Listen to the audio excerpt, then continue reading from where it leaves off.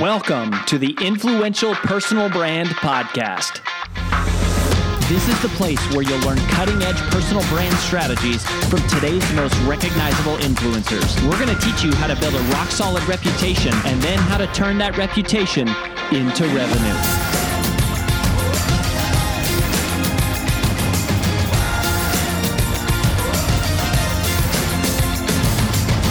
I'm your lead host, Rory Vaden, co-founder of Brand Builders Group, Hall of Fame speaker, and New York Times bestselling author of Take the Stairs.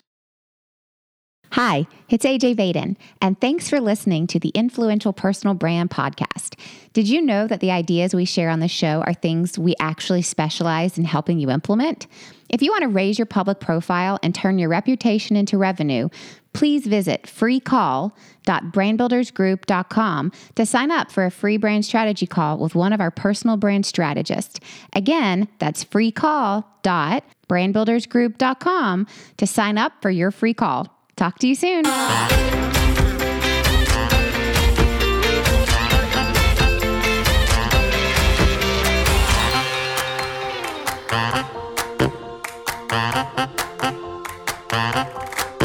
You are honestly so lucky to be listening to this right now because you're about to learn from one of the best keynote speakers in the world. And when I say that, I really mean it. And here's how you know I mean it. Connie Podesta, she's a Hall of Fame speaker. She's written 7 books. She's been in the business for a long time.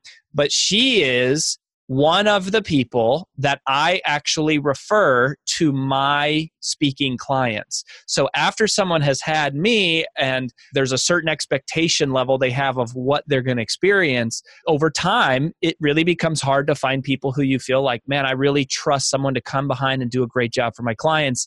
And that is Connie. She will make you laugh your face off and then kick you in the pants.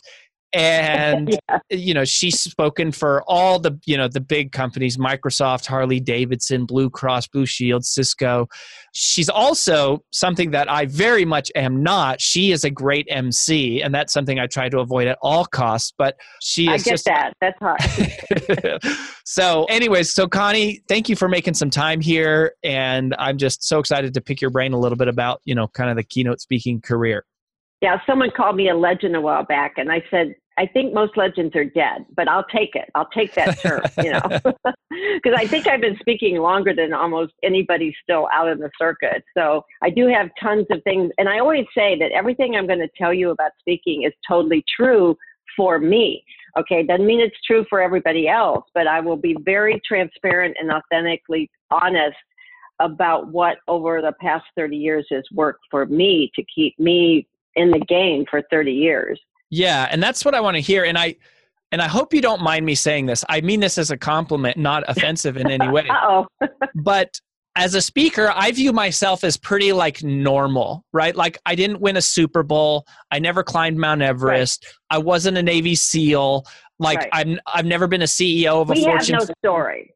Yeah. We have no story. Yeah. Yeah. I mean, it's I have stories, of course. I have some parts of my life and things that I shared in that, but I'm not the guy that people go, oh my gosh, he landed the airplane on the Hudson. I got to hear that story. Right. And I feel like you're kind of the same way. No, totally.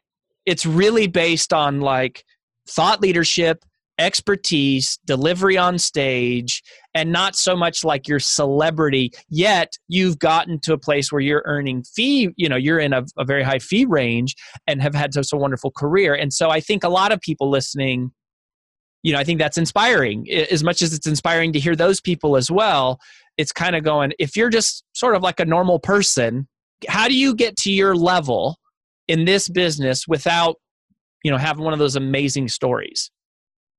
Well, first of all, I think that's kind of one of the problems is the people, for example, that come to me for just coaching, I don't charge for coaching, but just come to me for mentorship or coaching.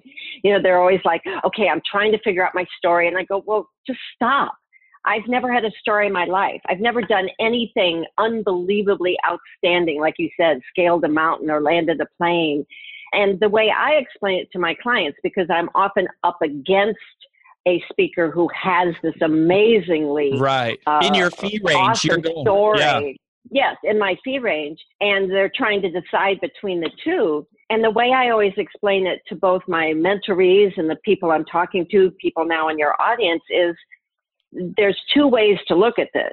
One is you can have your story, and it becomes mostly about you. You may kind of connect it to leadership or to sales, but you have done something so traumatic, so adversarial, so impressive, that your goal is to tell that story, hopefully that other people will be motivated.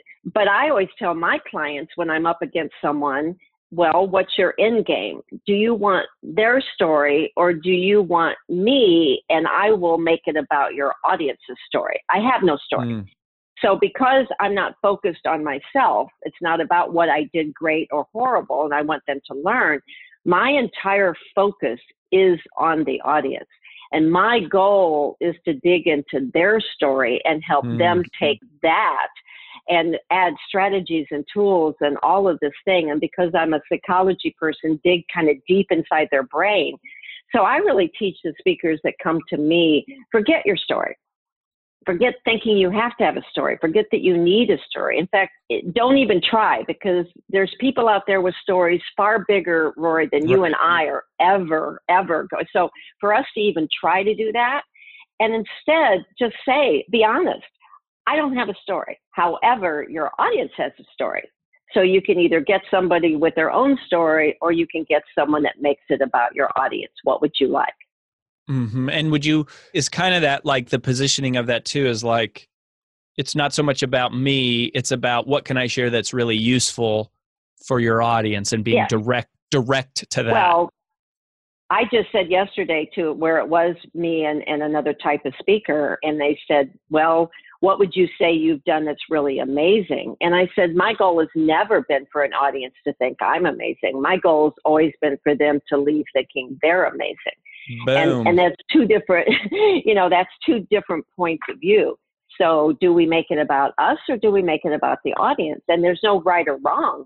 It's great to have people up there that have a story, but I would like the people watching this to realize most of us don't, but most of us can deliver the tools and strategies about sales or leadership or whatever it is, that when they go, their brains are on fire. Like, what am I going to do next? Where am I going to go? And I love it when my audiences, they leave and someone might say, what was the name of your speaker? And they go, I don't remember. That's okay. That's fine with me, because they're leaving texting. And if you ask them what they're texting, like, well, I'm texting my boss because we have to have a meeting, and I'm texting my wife because it made me think of this discussion we had, and I'm texting one of my other departments because I think I know how to close a deal. I don't care if they remember my name, okay? If they want to hire me, they'll go get it off of Google. I want them brains to be so on fire with what they can do, what they can accomplish, what they can go back and change in behaviors and attitudes and mindsets, that I'm irrelevant to them. That's fine if I'm irrelevant to them, because watching them leave with their text and calling people on the phone, that's all the feedback I need. Like, you're irrelevant as a person, but it's the information that has been super duper relevant to them. The information's not.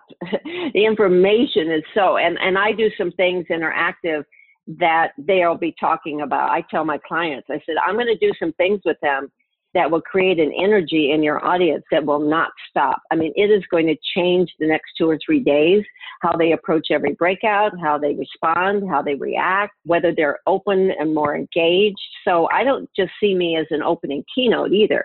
I see, and I tell my clients, one of my goals and one of my responsibilities is to hand you back. And I've said this, people call me what they say an audience turner. And what that means is, not only am I delivering a presentation, but my end game is to turn the minds and mindsets of the audience a bit to a place where I can hand my client back. And that's what I say to them. I have the ability to hand you back an audience that's not the same. Wow. And that's why when people say, we want you for a closing, I go, well, what a waste. Most speakers want to be the closing because they're thinking of them. Most speakers are kind of thinking of them a lot.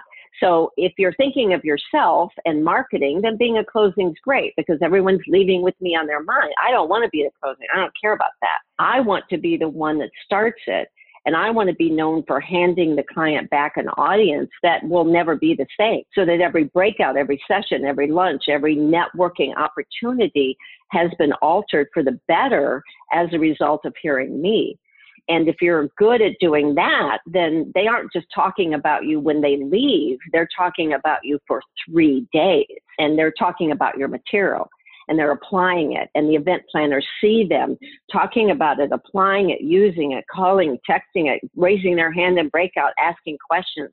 And by the end of 3 days, after the event planner sees how valuable and viable all the things you offered were, then it comes back to you. Mm-hmm. I love that. What a great mindset to approach it. So I want to shift to, you brought this up, the interactivity, because that's another thing, I think that you do so well. It's like you don't have the story, but you're really, really dynamic on stage. And I kind of think of humor as a part of it. But another thing is the interactivity. So can you talk to me about working the audience? Like, how important is it to work with the audience? It terrifies me. I personally have never done a lot of it, but it's like, you never know what's going to happen. You kind of lose control of whether or not it'll be funny or staying on task. But how important do you think it is to interact with the audience? What do you do with the audience? How do you prepare for it? Just talk a little bit about your strategy for the actual interaction with the crowd. In terms of how important, I think next to being a professional person that does a good job, it is the absolute most important. To see a speaker that's not interacting with the audience absolutely drives me crazy. And I think it goes back to my background. A lot of speakers started in corporate and training and HR and all that, but I didn't. I taught high school.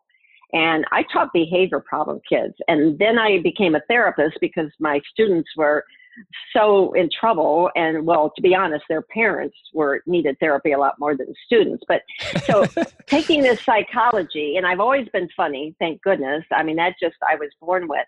And so when you look back on my training, whether I had students in my class or I had clients in my therapy office, it could never be about me. Students don't care about me. They don't care about my life. They don't care what I did amazing. And my clients don't care. If you came to me for marriage counseling, you don't want to sit and hear my amazing signature story about my marriage and how we were down in the depths and went bankrupt and now look at what. All students want and all clients want in therapy is it to be 100% about them.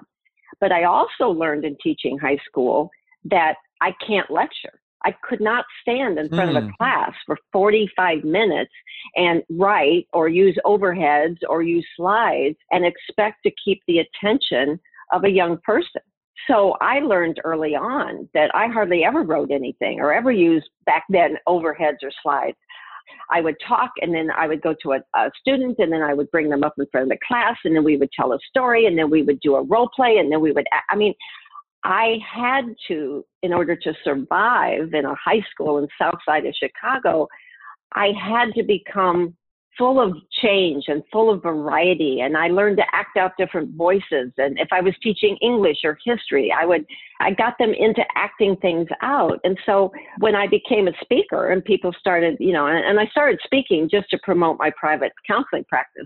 But I would do the same thing. The beginning days when you're in a Rotary Club, I would bring guys up and I'd do this. And before you know it, everyone's like, she's amazing. And now, if someone comes to me for coaching, I take away their slides and I take away their signature story. And I take away their lavalier mic and give them a hand held. Those are the 3 things I do. And I tell them, I'm not saying you can't go back to your lavalier slideshow, stand on stage and talk and don't involve the audience. I want you to experience what it's like to not do what all the other millions of speakers do. And it's amazing, Rory, because once they let go of the mic, the lavalier, once they let go of all the slides, once they let go of just standing there and vomiting information and, 6 keys, 7 steps, here's what we do. Once they get into the audience and start bringing people up, it's like now I say, okay, well, now you can go back to your singing. Oh, no. Oh, my God, this is more fun than I've ever had in my whole life. And it's one of the reasons why I don't do slides, because slides means that I've already decided months ago what I'm going to teach this audience. Okay. Or yesterday or 2 weeks. I never know. And you're right. I love the fact that when I bring people on stage, I have no idea what they're going to say. Most of my great material came from somebody on stage saying something so out of the blue that I never expected, forcing me to have to think on my feet and improvise and come back. And then all of a sudden I'd leave and it's like, that was amazing material. Oh my God, I can't believe I've never done that. But I would never have thought of it had I not been pushed into being outside of my comfort zone and having to react in front of 2,000 people. So how do you prepare for that? Like, do you, and like, how much do you, Don't. but like, do you literally walk on stage with no plan of what, I mean, surely you have a plan of some type. I do a thing with personalities. I kind of know how I'm going to start. I kind of know how I'm going to end. Yes, I have a plan, but I'm not, see, what I didn't like for me, and don't get me wrong, all of you watching that use PowerPoint, bless your hearts. There's no good or right or wrong in speaking. It's what works for you. So again, I'm just sharing what works for me. I used to have slides. Yeah, because I am a PowerPoint guy, and I'm sitting here going, this is terrifying. Like the idea of doing what you're talking about to me is oh my God, absolutely terrifying. I'm going to teach you how to do one role play, and you are going to never ever go back. I promise. Okay, teach me. But I used to have slides. I had slides, and I left them on the plane. This was like 20 years ago. Okay, when we had the slide deck, the carousel. That's how old I am. And I get in front of 2,000 people. And here I am. I'm an actress. I'm a comedian. I know all this, but slides were in and everyone had their slide deck. And I announced to 2,000 people, oh, by the way, I left my slides on the plane. And they all just started cheering, like, yay, and clapping. And I was like, wow, I've never asked myself. I know I thought it was cool to have slides, but I never once asked my audience, what do you think about it? So now I'm getting the feedback. And that was an amazing day. I had no slides. I didn't have structure. See, PowerPoint to me is like being in a cage because now I'm structured. I have to do this slide and that slide and this slide. And if you do go off track, God forbid, now you have to click through 5 slides and say, oh, I don't have time for those. With no slides in PowerPoint, you can be whoever you want. The audience can be whoever they are. And so I'm very in tune to the audience.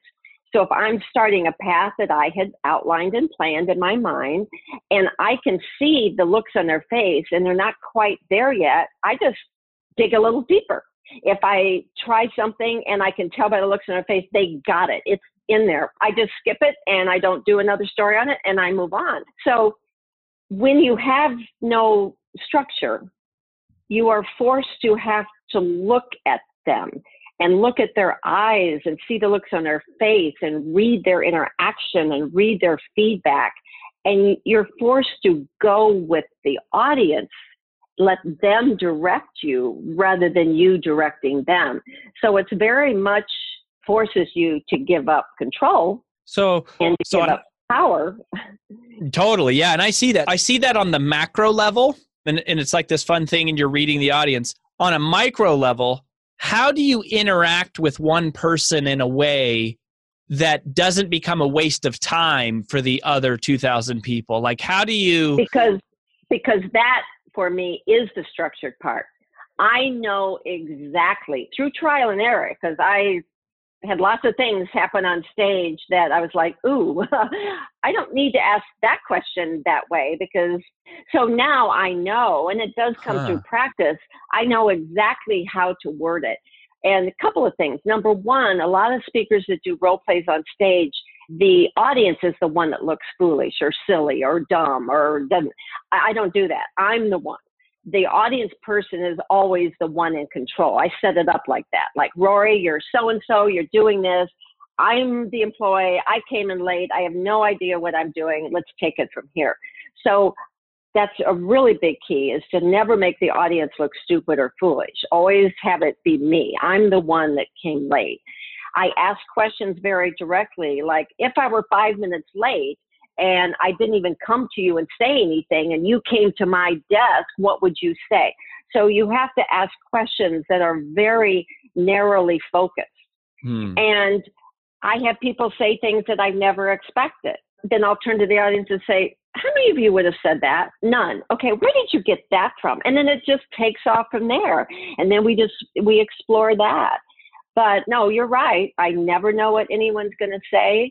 They absolutely love the fact that their peers are involved in something and engaged. I go into the audience. That's why I use a handheld. I use a handheld. When I see a speaker with a lavalier, I'm like, they're not interacting at all because they can't be having people talking into their chest. When I see a speaker with a handheld, I'm like, they're going to do it, because you never want to hand the microphone to a client. Never. You keep the microphone. So if I had brought you up on stage and I asked you a question, I would hold out my microphone and you answer. If you start to answer in a way I don't want, I just take it back and go, oh, no, I don't buy that at all.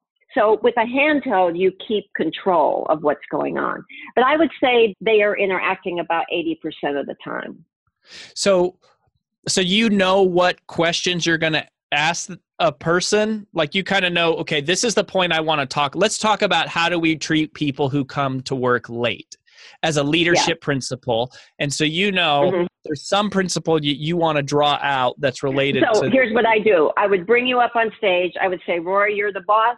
I'm the employee. I came in 35 minutes late. You have two choices. And I always do. Do you have kids? I do, yeah. Rory? Okay, so we've learned as parents, right? You don't say, what do you want for dinner? You say, or snack. You say, would you like an apple with peanut butter, or would you like, we learn early on, and that's what I do with my audience. When I'm asking for their feedback, they always have a couple of choices. So are you going to come to me and bring it up? A finite list of options. Yes. So are you going to come up to me and talk about it, or do you think you're just going to ignore it because I've never been late before?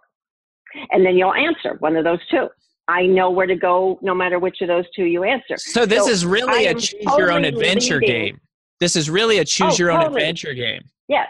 So I'm always asking questions where there's a couple of answers. When they answer that, then I ask something else with a couple of answers. So I never know where. There's always a myriad of choices, but I'm in control.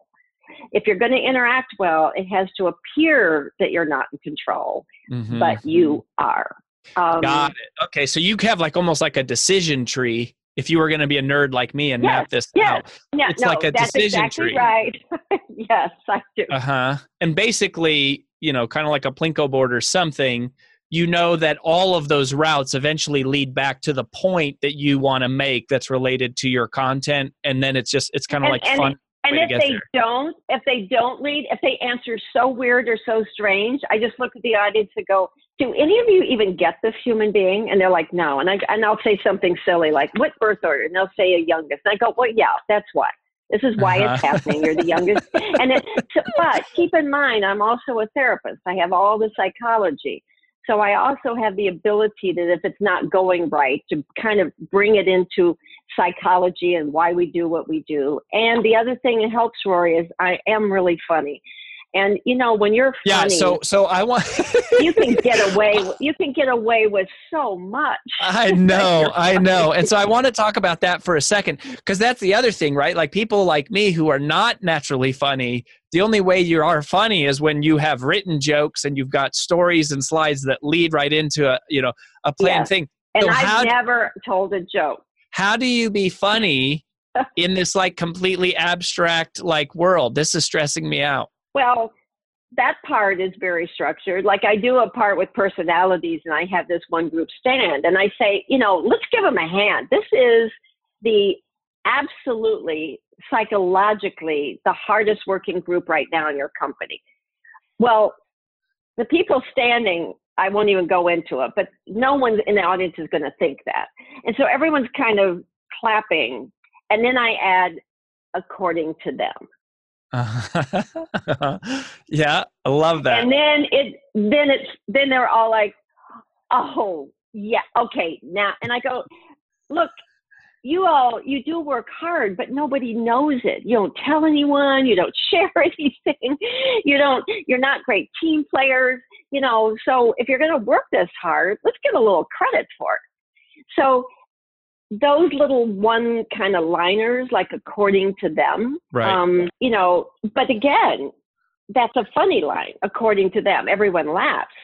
So it allows me to really get to the point that this group of people don't share and they don't open up and they're sitting there nodding like, you're right, we don't. But because I'm funny, if that was somebody serious and they said, yeah, this group thinks they work hard according to them. I mean, they don't do any. If you were serious and no one was laughing, that could be very hurtful. Mm-hmm. So that's also kind of planned spontaneity, though, like just from experience and doing this, and you kind of know, like you have a series of little moments to pull from, like this catalog in your head that you can draw on. When the slides in PowerPoint are gone, and the signature story of how you overcame amazing things is gone, to me, and that's why I do that with my speakers at first. I said, you can go back to it, but to me, and this is just me, if you cannot engage an audience and get tons of word of mouth feedback without a signature story and without a PowerPoint presentation, then I think you haven't truly come to grips with what your message really is. Because those two things, the signature story of what we did and the PowerPoint, which is all graphic and this and that, and those two things, I believe as a therapist, is what keeps us from really being authentically who we are in front of an audience of people. If we strip away that, doesn't mean you can't come back to it, but I'd like to see my speakers the old school, standing with a handheld mic, looking at 100 or 100,000 people and having a conversation with them, not to them, with them, watching their looks, watching their faces, walking into the audience, being accessible. And again, for all of you watching, I'm not saying, I hope, to be honest, Rory, every other speaker uses slides. I hope every other speaker has a signature story. I hope every other speaker never wants to engage their audience. This is part of your uniqueness. Because, yes.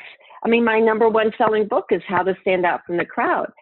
When my clients call me now, they start out with, first of all, they're like, you called me back, Connie? Yeah, I don't have a gatekeeper, don't have an agent, don't have no one. I'm calling you back. You're going to have my cell phone. Clients directly. You're going to have my cell phone. Yeah, you and I are in a partnership. I'm not having somebody else out there. But number two, I want them to know that I want to model to the people in the audience how they want those people to be with their clients, how they want their salespeople to sell, how they want their leaders to lead and manage. So I have to model being accessible and being accountable and being in the present and being authentic. And so I've got to show them that it's possible to strip away all of the stuff and just literally have 1,000 people think that you're just talking to them. And when people call me, they're like, are you the one that doesn't have any slides or PowerPoint? And I go, yeah. And they go, okay, you called me back, no slides. Our audience is sick of slides. So I'm getting calls where that's their first question. You are the one without any slides. And when no one was using slides, I used them because that's how I could stand out. Now that everybody's using slides, I've stopped using because that's now what makes me stand out. And I do think one message, whether it's slides or comedy or all of you watching have to be your own unique person. But I go to watch other speakers to learn what I should not copy or not do. I don't go to watch them to learn what to do. And I think if we're going to stand out now, we have to look at what almost all speakers are doing, which means that's what audiences are used to. And all I use is word of mouth. I've never made a cold call. I don't ask for referrals. I don't ask for testimonials. I don't collect business cards. It's totally word of mouth, which means that I'm left with that what I do on stage is my only marketing. It's my only business card. It's my only cold call. Everything is that moment on stage. So it has to be different than anyone else or no one's going to remember it. Mm-hmm. Well, that is very incredible. And it's, this has been super interesting to me because I'm trying to go, how could you duplicate it? And what's, the science behind this planned spontaneity and still being able to it is planned spontaneity. It's planned spontaneity. They're still paying you to deliver a lesson and a message, and you got to make sure it's not just going up there and jibber-jawing for an hour about nothing. There's a lot of, one of the things I say to them, and I say to speakers like, can you talk about this? If your goal is to connect with the audience and create this relationship, one-on-one relationship, every time you use a slide, Rory, just think of this, they have to stop that connection with you. And they have to turn and look. And you have to stop your connection with them. And everyone's now looking. Okay. And no one can psychologically read and hear at the same time. It's impossible for a brain to do. So they can't hear what you're saying. They're just reading the slide. And then when you want the slide to be done and come back, you have to reestablish that connection. It takes 15, 20 seconds to do that. And so that's the problem. Okay. See, that's one of your clients calling you right now, Connie, because they're going to talk to you directly. And what they're going to say? You said you were accessible, and now you didn't even answer your phone. Right. But I do want us to end up with, I don't want you to get any emails like, I think slides are great. I have a story. Here's how I want to end. All I have shared with you is what works for me. And I want everyone watching, if slides work for you and you love it, use them. If a signature story works for you, oh my God, lucky you, because I don't have one. So I just want everyone to listen to an alternative option. There are all sorts of ways to be successful in speaking. You and I have very different delivery styles, and both of us are very successful. And our audiences love both of the things we do. I do think that very much, that it's like I am very much a slide and a planned joke and story after, like everything leads. But the reason for doing that is so that I know that so well that I can depart, because what we both have in common, even though it's like I do a lav and I do slides and I do stories, what we both have in common is an absolute focus on the audience, not on ourselves. Totally. And an absolute focus on creating a meaningful connection in the moment, not just powering through some like pre-planned set of information. And I think that you really do that brilliantly. And this has been really empowering for me, because you and I have never talked about this, is to go, I think I could do some things that would be more lively and engaging with the audience, because knowing like, okay, if I set this up right, there can be some structure to it that still allows for a lot of fun playfulness. And I mentor, and you don't need a mentor. My God, you're super successful. But yes, if I had someone like you, not take away slides, you're doing great. You're doing awesome word of mouth. You're doing amazing. But if you came to me and said, ooh, I would like to just explore. Yeah, do something fresh, do something fun. And I've done it with a lot of speakers. They love their slides. They love everything. And that's great. I always hate it when people start emailing me and defending, well, I use slides. And I go, no one has to defend. I think every way is amazing. However, if there's a little piece of you, Rory, that would just like to have a 5-minute, just a little something different that you've never tried, then that's where we would start. I would probably take one of your stories or one of the things that you do right now, and you've always done it a certain way, and show you how maybe going into the audience, you could do that same content, that same material, but engage somebody in a way that would just be, and just the fact that you might walk off a stage and talk to someone in the audience is a change of pace for you. And I think the more we can all change our pace, the more variety one of the reasons why I use a handheld is because I can talk really soft. I can do different voices. I mean, the handheld gives you a lot of experiential advantage in terms of voices. The voice control. Yeah. The voice control component of a handheld is really wonderful. And because I do role plays, they need to be heard, and it's not good that they're leaning over. For sure. When I first but that started, holding the mic that's a super helpful tip. Is like you hold it out to them, but you still have it so that if you need to rein it back in, then. Well, and I have lots of psychological sentences, things I do on stage where they're going to end it. So I would say a sentence and not say the last line, and all I do is hold out my mic, and the whole audience yells the word back. Yeah. So the fact that I hold out my mic, they know that's there, and they yell it out and they participate. So that's participation too, just having them be engaged. But I don't do silly stuff. I mean, they're not dancing on stage. That's one rule, is if you're going to participate with your audience, they have to look cool and professional. I pull up a lot of leaders, and these are their employees, and they need to look really smart and really professional and really good. So we can't ever use our interaction. Well, sometimes I make fun of people, but that's where the comedy comes in. Well, this is so helpful just to kind of get into the mind of how you've differentiated yourself and some of the things. And I really like the way that you said that there's a lot of things you're talking about, which is an alternative view to maybe the things that you always hear about. And I think that's super refreshing to be like, there's multiple ways to make it in this business. I have so many speakers, and they'll say, yeah, I don't have a story, so I can't speak. Oh my God, neither do I. Or, well, I'm just not comfortable with slide PowerPoint. Well, that's fine. I think speakers sometimes think that there's a certain, and there's like organizations, mold. or it has to be a certain they'll mold. hear people. Well, you have to, like, I have never had a niche. Ever, niche, whatever. I've never had one. I've never gone exclusive. You know, I don't have an agent. I answer my own phone calls.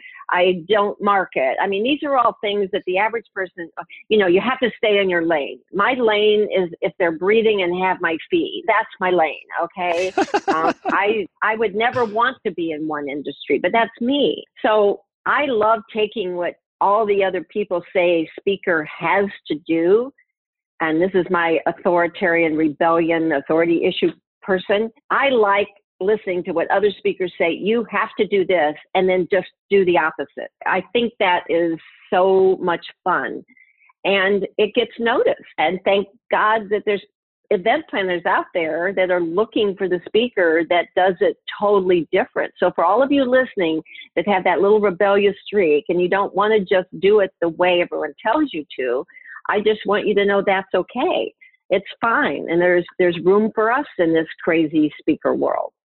Well, there it is, my friends. Connie, where do you want people to go if they want to connect with you? We'll put a link, of course, to ConniePodesta.com. Anything else you want to... That's it. ConniePodesta.com. You'll have my cell. We'll talk. We'll become friends. You'll grab a mimosa. I'll grab a coffee latte. We'll speak. It's no big deal. Just anything is fine. Well, thank you for sharing your heart, and I think giving us permission to go an alternative route, giving us permission to ditch the things that are rigid, giving us permission to engage with people, focus on them, not ourselves, and just kind of the permission, I think, to have fun, and also, like, as speakers, to always be pushing ourselves outside of our comfort zone and not just telling everyone else to do that. So I love that. But also giving them permission that if rigid is comfortable and doing what they've always done feels right to them, that's okay too. Okay. Yeah. Do your thing. Do your thing. Do you, be you. So I love it. Well, thank you, Rory. I love it. Thank you so much, Connie. Always great to be with you, and just awesome to get a little bit of a look inside of your mind. So we appreciate it, and we'll talk to you later. That's all we've got for this episode of the Influential Personal Brand Podcast. But here's some great news. One of the most valuable things you can do to help us and other new potential listeners to find our show is for you to both rate this show and leave a review. So, as a special bonus for you, if you leave us a comment in iTunes, Stitcher, or wherever you listen, take a screenshot of your review and email it to podcast@brandbuildersgroup.com. We will give you free lifetime access to 25 of our most popular interviews on video in your own private members-only area. So go right now, rate us, review us, and then send a screenshot of it into podcast@brandbuildersgroup.com, and we will get you set up with free lifetime access to our most popular video interviews all in one place. Also, please just share this podcast with anyone who you think might enjoy it. And until next time, remember that building a business isn't nearly as valuable as building a reputation.